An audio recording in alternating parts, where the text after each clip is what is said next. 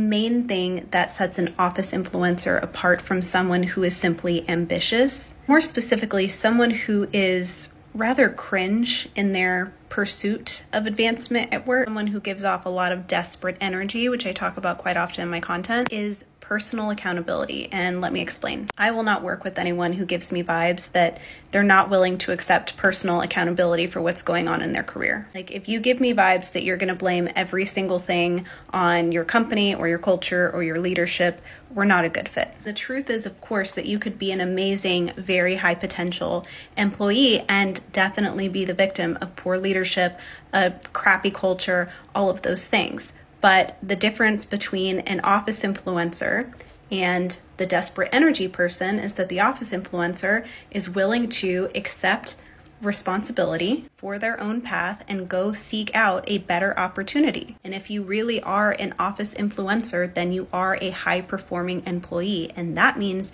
that you really do have options elsewhere, and you know that, and you operate in your career that way. Shortcast Club.